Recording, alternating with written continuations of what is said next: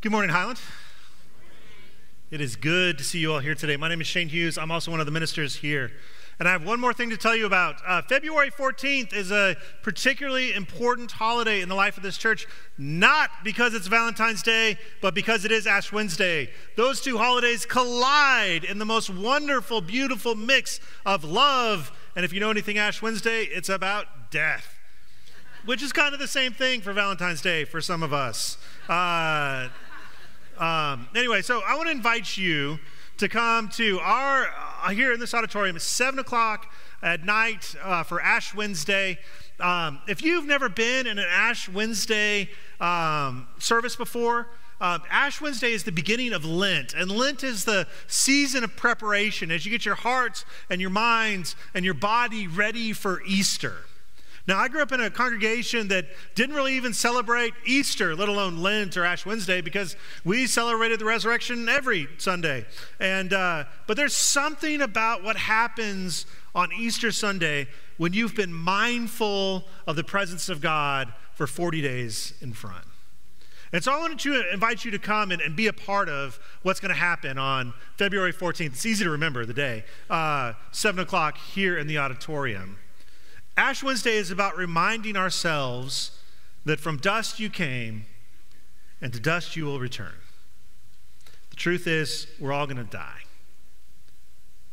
But that's not the end of the story for us. The dust you return is a period of quiet rest till resurrection occurs. And so, we're going to talk about what you need to let go. Because there's a lot of things I don't need. There's a lot of things in my house that we still have. We have a pineapple crystal dish that we got at our wedding 18 years ago. We've never used it. All it does is sit in a cabinet gathering dust. We could get rid of that, no big deal. But for some reason, it just kind of remains. It's probably a gift from a relative, and that's why we can't throw it away on the off chance they come back and look for it or ask for it. But there's a lot of other things in my life that I can't get rid of. I don't need. You can imagine the journey that we're taking up the mountain together. If you go to an airport with those moving walkways, a suitcase makes sense. One of those rolly bags makes sense when you're in an airport. But if we're going to climb up the mountain together, if we're going to go up Steamboat Hill, the thing you don't need is a bunch of luggage. And so for the season of Lent this year, we're going to invite you to lay some stuff down. It's the things that you don't need anyway. And as a symbol, we want to invite you to bring some gently used luggage. Gently used suitcases that you don't need anymore. They're just taking up space in your garage or in your attic or in some closet in your house. We want you to bring them because it's gonna symbolize the thing that you don't need anymore. But those empty suitcases aren't going to go to waste. Our plan is to take all those suitcases that we collect on Ash Wednesday, and we're going to give them to DHS, to Child Protective Services. If you don't know, Child Protective Services removes children in what is often the worst day of their lives. And often that removal, unfortunate and sometimes necessary, happens in the middle of the night, in the middle of the day, and more often than not, the things that they take with them are carried out in garbage sacks, hefty bags. And those hefty bags sometimes have to go with them to 2 or 3 locations, and they kind of live out of garbage sacks. And we want to provide more dignity to that situation than it offers. We can't solve the problem. We can't fix all of those situations and all those different families, but we can provide a little bit of dignity. And maybe that investigator, that worker that's coming to do the difficult process of removal can bring a suitcase and give that child just a little more sense of dignity, of normalcy in their lives. So bring a gently worn suitcase. We're going to put it to good effort Ash Wednesday, February 14th. Before we jump into this sermon, I want to tell you a story. My wife and I were at a resort-type town, and we wanted to see a show. And there were 2 ways to see the show. You could pay a lot of money for it, or you could go to one of those It's like a sales pitch. We didn't know what it was at the time. We were young. And it said basically, hey, we'll give you 2 free tickets to Cirque du Soleil. And we thought, that's a good deal. I would love 2 free tickets to Cirque du Soleil. But here's the hook. You've got to spend 2 hours in a room with us. And my wife knew what that was. I had no idea. I was like, sure, I could spend 2 hours anywhere. 2 free tickets, I'm cheap. This makes total sense to me. But the hook is that they're going to try to sell you something, and more often than not, it's going to be a timeshare, right? And I would go into this meeting if I had went, and I would had in my mind, I'm just going to keep saying no, no, no. We're not interested in buying a timeshare now. The problem is that the word now or today is this little wedge that an excellent salesperson could just wiggle into and open up my mind and my heart. And by the end of those 2 hours, I would be like, I need 3 timeshares. That's how gullible I am. And so we didn't do it. Instead, we bought cheaper tickets, the cheapest we could find. One of those tickets was obstructed viewing, which meant that there was a 12-inch beam in front of 40% of the stage. And because of the way it was seated, you could see off into the side, the other side of the stage. But it was a great show. It was a lot of fun. I enjoyed 60% of what happened. It was fantastic. Like, you pay for cheap seats, that's what you get. I don't know if there were any affordable seats. I'm sure there were cheaper seats, but I don't know if there were any affordable seats in Taylor Swift's Eras tour this summer. Some of you went. I saw it on your Instagram. I think all of those seats were way too expensive, but probably some of us sat at the very top of the arena where all you could see was the giant 40-foot screen of Taylor Swift. Taylor Swift was just this little figure at the bottom. And I wonder what it'll be like. I wonder what it'll be like in the arena of heaven. At the first moment of the first glimpse when God appears. And the first sound begins to stir. And I wonder what it would be like to sit in the cheap seats of heaven. Our text today is Matthew 17, chapter 5, 17 through 20. This is Jesus speaking. Do not think that I have come to abolish the law or the prophets. I have not come to abolish, but to fulfill. For truly I tell you that until heaven and earth pass away, not one letter, not one stroke of a letter will pass from the law until all is accomplished. Therefore, whoever breaks one of the least of these commandments and teaches others to do the same will be called the least in the kingdom of heaven. But whoever teaches them and does them will be called great in the kingdom of heaven. For I tell you that unless your righteousness exceeds that of the Pharisees and the scribes, you will never enter the kingdom of heaven. Will you pray with me, please? Oh, the word of the Lord. Will you pray with me, please? Father God, we are grateful for being gathered here today. At communion, my mind and my heart were taken away to the experiences of communion and fellowship with brothers and sisters I would not have known if it hadn't been for your son, Jesus. Worship today has lifted my heart and it's filled my spirit. It's put words in my mouth that I could never have fathomed that I now use to praise for you. And Father, as we come to this challenging text of righteousness, of what it means to be a disciple of your son, Jesus, I pray that you pour through me the gift of preaching, that I might speak your truth in love to these your people. It's together that the church says. Amen. You know, Walt Disney was right. Absolutely right. The world is smaller than it's ever been before. Communication is easier and travel is more simple. And it feels like the world's just a little more dense than it ever has been before. People just seem closer together. There was this time I took my mother and father-in-law to visit San Francisco. And if you've ever been to San Francisco or any town that was built before cars became like mainstream, London or Paris, any city in Europe or New York, you know what I'm talking about. Just anywhere other than Houston, basically. That the things are denser. There's row houses that are stacked together, and your front lawn is just kind of a stoop, and everything's closer together. They use every little bit of space that they possibly can. You'll have a bodega on the bottom floor and then places to live above it and somebody else in the basement. Everything's just a little more crammed together. And this closeness, being that close to people, has a lot of benefits and some regrets. On one hand, there's a lot of joy in learning about other people and other cultures and even religious customs and holidays from our neighbors. If you've ever had the benefit of living in that kind of a multicultural experience. We lived for a while in this apartment building.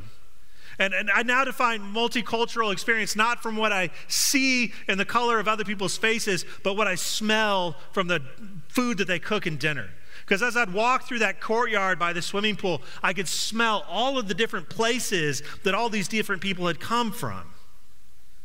And it wasn't just cuisine that we shared together. There was this Hindu festival called Holi. It was a celebration of spring and a celebration of love, and it's this kind of wild and exuberant holiday, and you take colored dust and you throw it on each other, and you squirt each other with water guns. At least that's what the kids in our apartment building did to me, and that was fun. I wanted to get a water gun and squirt them back. Or if you've ever sat with a Jewish family for a Seder during the Passover, and it reminds you of the importance of telling stories about who we are to our children and to pass down the familial memory, the genetic memory of our identity with one another. There's so many good things that we can learn from living in proximity to our neighbors. And as much as we would like to just kind of overlook all the differences by slapping some sort of, we're all seeking the same thing, we can't really do that and remain intellectually honest. Stephen Prothero wrote a book called God is Not One. And he notes that religions are fundamentally different because they're asking fundamentally different questions. For instance, Buddhism is asking, how do I deal with the problem of pain? And so the answer to that question is you avoid desire, and that's how you avoid pain. That's not the same question that Christianity is asking. Christianity is asking an entirely different question. How do we reconcile? What's our restoration to God? And the answer to that question is through Jesus. So when the Hindu Swami Senvanada said, Ahura Ishvara, Allah, and Yahweh are all referring to the same God, he couldn't have been more wrong. We are not on different trails leading to the top of the same mountain because our religious practices and beliefs are taking us to different places. We're all on different trails, simply headed to different mountains. And this is why the Sermon on the Mount is critical to Christians. Because the Sermon on the Mount, perhaps in all of the New Testament, is the most dense collection of teachings that form you into the image of Jesus. If you want to know who Jesus is, read the Sermon on the Mount. And then you read the rest of Matthew, and you see how the Sermon on the Mount is played out in his life, step by step, day by day, choice by choice. He is holding on to the values that he teaches in Matthew 5 through 7. The reality of living too close to neighbors sometimes causes friction. I don't know if you've ever lived on the second floor of an apartment building, but downstairs is way too noisy. Their music's way too loud, and upstairs is decided to have a dance party at 11:30 at night. And our history is full of Christians and Jews and Muslims that have turned violence against one another and even against themselves. Sunni fighting Shia Muslims, Israel and Palestine in conflict, and Ukraine Christians killing and murdering Russian Christians. In fact, Ukraine, for the first time, breaking tradition 2 years ago, decided to celebrate Christmas on December 25th. The Orthodox Church celebrates it in January, but they changed the date of Christmas for the purpose of not having to celebrate it with the Russians who were attacking their nation. And for Christians, this is especially important, for we believe that all people are created in the image of God, and they must be loved just as much as we love ourselves. And it's going to take us a while to sort out our relationship with Hinduism or the Tao. But our next nearest relationship has always been Judaism. Jews are probably as close to Christianity as any other group. After all, we say Judeo-Christian values because they're similar. And we agree on 2/3 of Scripture as the same book. We agree on our holy sites. We agree on who God is and how the world was created. The primary difference between Jews and Christians is our understanding of Jesus. Christians believe in the resurrection. The place where we'd agree is the Christian claim that Jesus is God incarnate. And we believe that Jesus is God for many reasons, because he rose from the dead, because he has the power to heal, the power over demons, and the power to perform many other miracles, but also because he spoke with authority and what he said was from God. His words had the power to change people's lives, to turn them towards God. But the truth is those same words also had the power to drive people away in anger and disappointment. I've said this several times over the past few years that we've been together. The most powerful miracle that Jesus performs is not calming the storms or healing the sick or helping a blind person see. The most powerful miracle that Jesus performs is the transformed heart. And the good news is that he does it all the time. So I want you to remember a couple of things from last week, past couple of sermons, because we're going to be dealing with them as we address this text. Matthew has this beautiful way of stringing these ideas that seem separate from one another together in this way, this masterful way of combining these teachings to tell a story.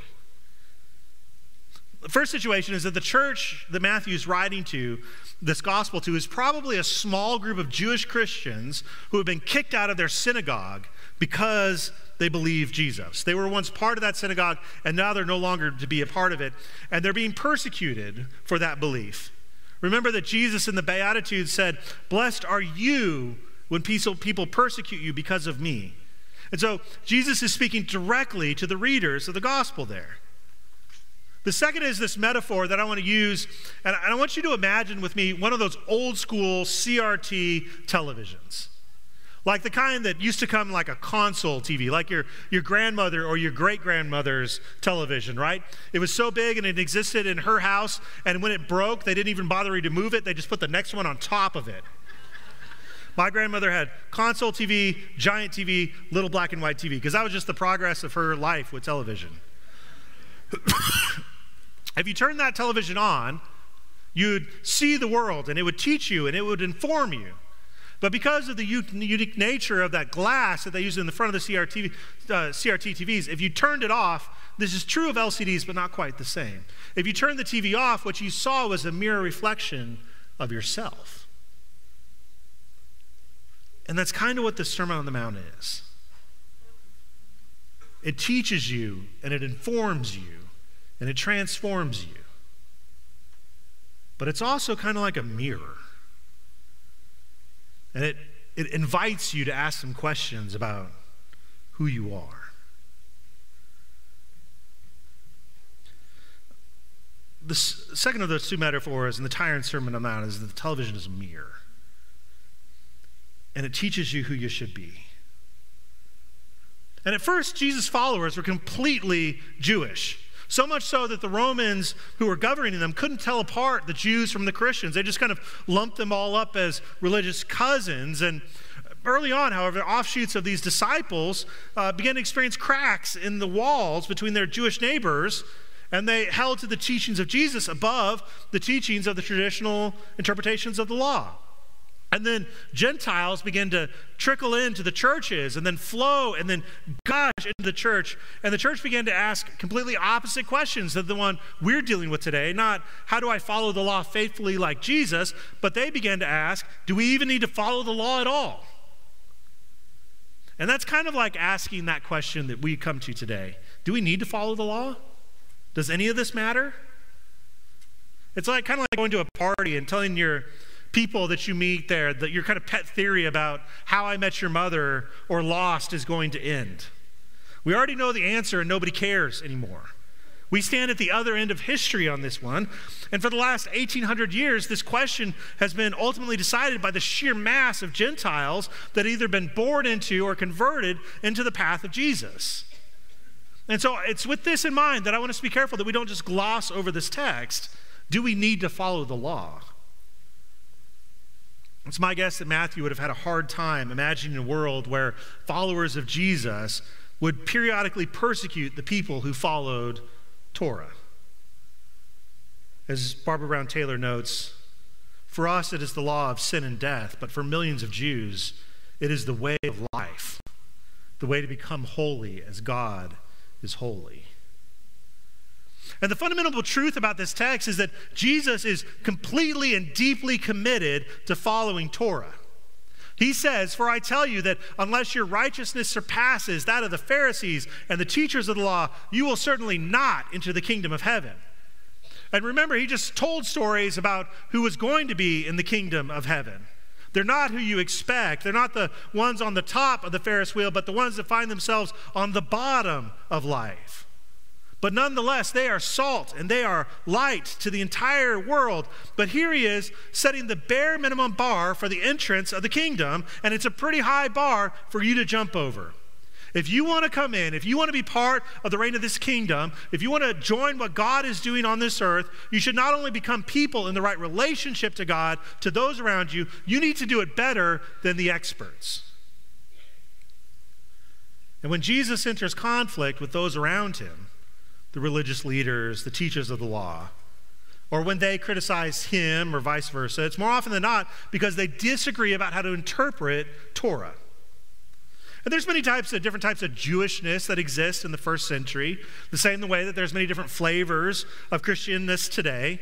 There were the kind of the prophetic-centered Galilean Jews in the north and the temple-centered priests and followers of Jerusalem in the south. And there were excellent neighbors called Pharisees that followed a large and precise interpretation of oral traditions that surrounded the law. And there were the Essenes, living strict and ascetic lives out in the desert, rejecting all the sinful trappings of the doomed culture around them. The Zealots thought the best social action was social revolution, violent if necessary. And the Sadducees were content to appease their Roman occupiers. The point is, each of these groups felt they were being faithful to their best interpretation of Torah. But the law isn't just some monotone document. There are some places that are more important and therefore should be louder than others when there is competing laws or competing values. There are places where these are the places where the people are most offended at what Jesus does when he interprets which is the most important part of the law. Let me show you what I mean. When Jesus tells a story that pits loving a neighbor against touching a dead body, he was not as strict about the purity laws as the temple Jews would be, and they got offended. He infuriated the Pharisees when he values the work of healing a man's withered hand over strict observance of the Sabbath. To Jesus, the value of table fellowship is more valuable, more important than ritual cleanliness. And what gives him the authority to make these kind of distinctions? Jesus says in this text, "I came to fulfill the Torah." His every action and word demonstrates the perfect harmony of loving God and loving others. Jesus does not follow or interpret Torah. Jesus is Torah. Jesus completes Torah. His life, his death, his resurrection incarnate Torah. And for all of those that will follow him, he is the clear and perfect example of what righteousness is, even if that means cutting against the grain of our own religious traditions. So a question we might ask is, does this text call us to be culturally Jewish? Does it mean that we have to obey the laws and all the dietary and sabbatical and ritualistic behavior?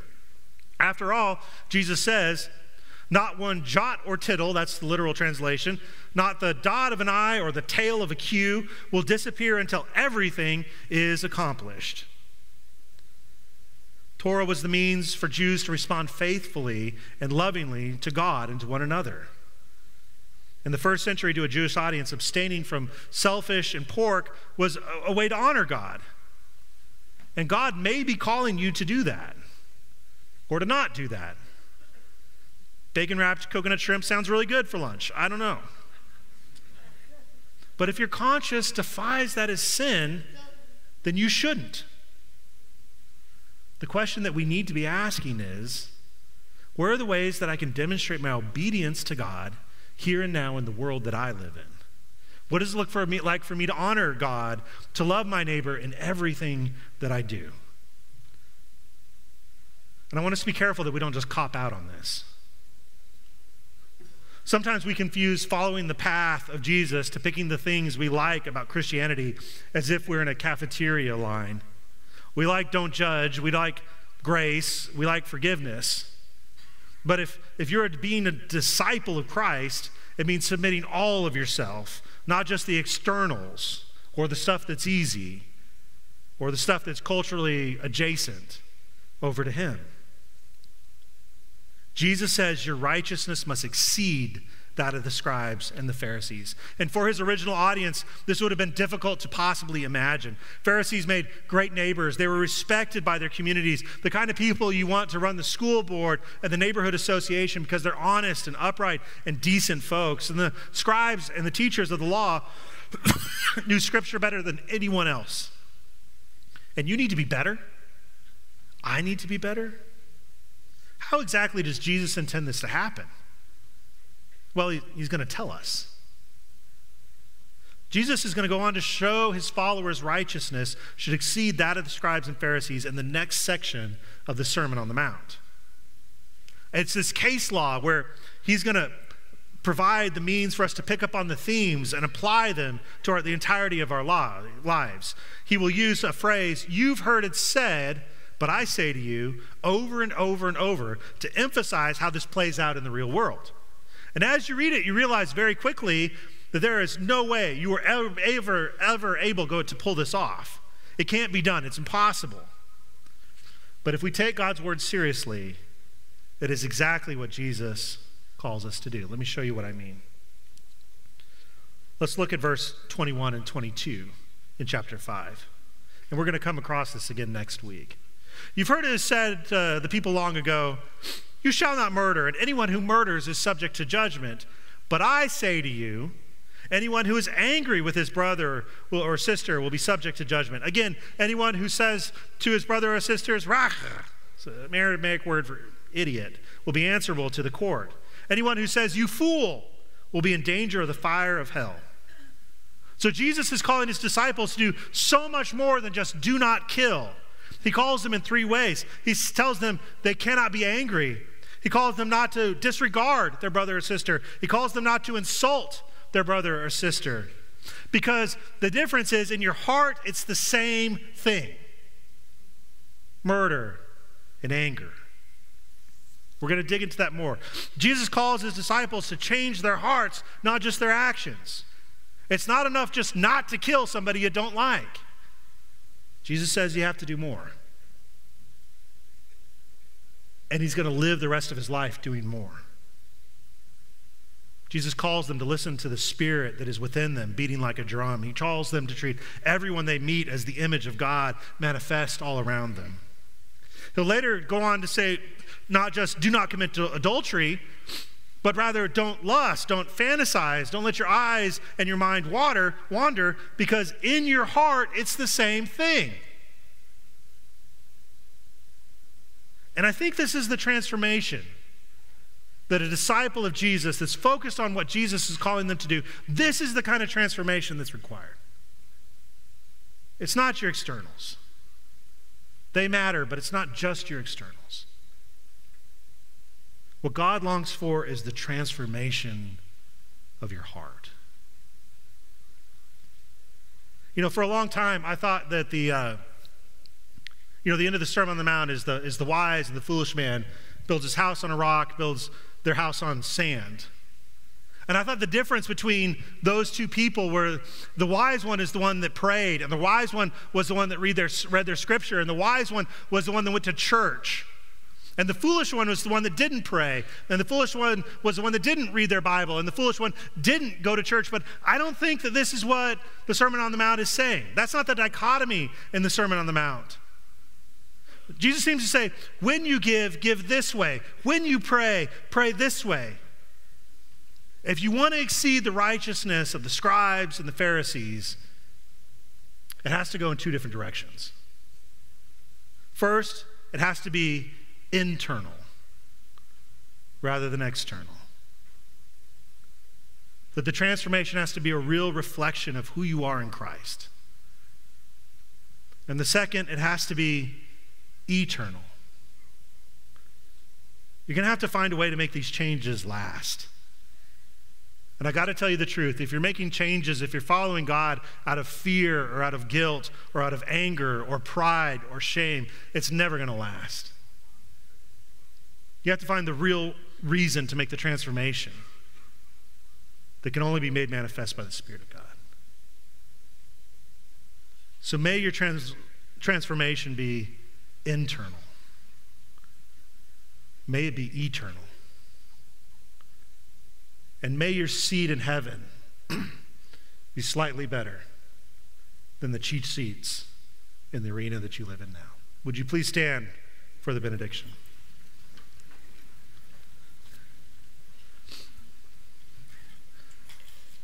Highland, this week, I want you to have the courage to dig deep into your relationship with God. I want you to look into the perfect mirror of Jesus Christ via the Sermon on the Mount. And let those words wrestle within your soul. Let them claw and climb around your heart. Let them make you new. May you be transformed by the power of God's word, and go in peace.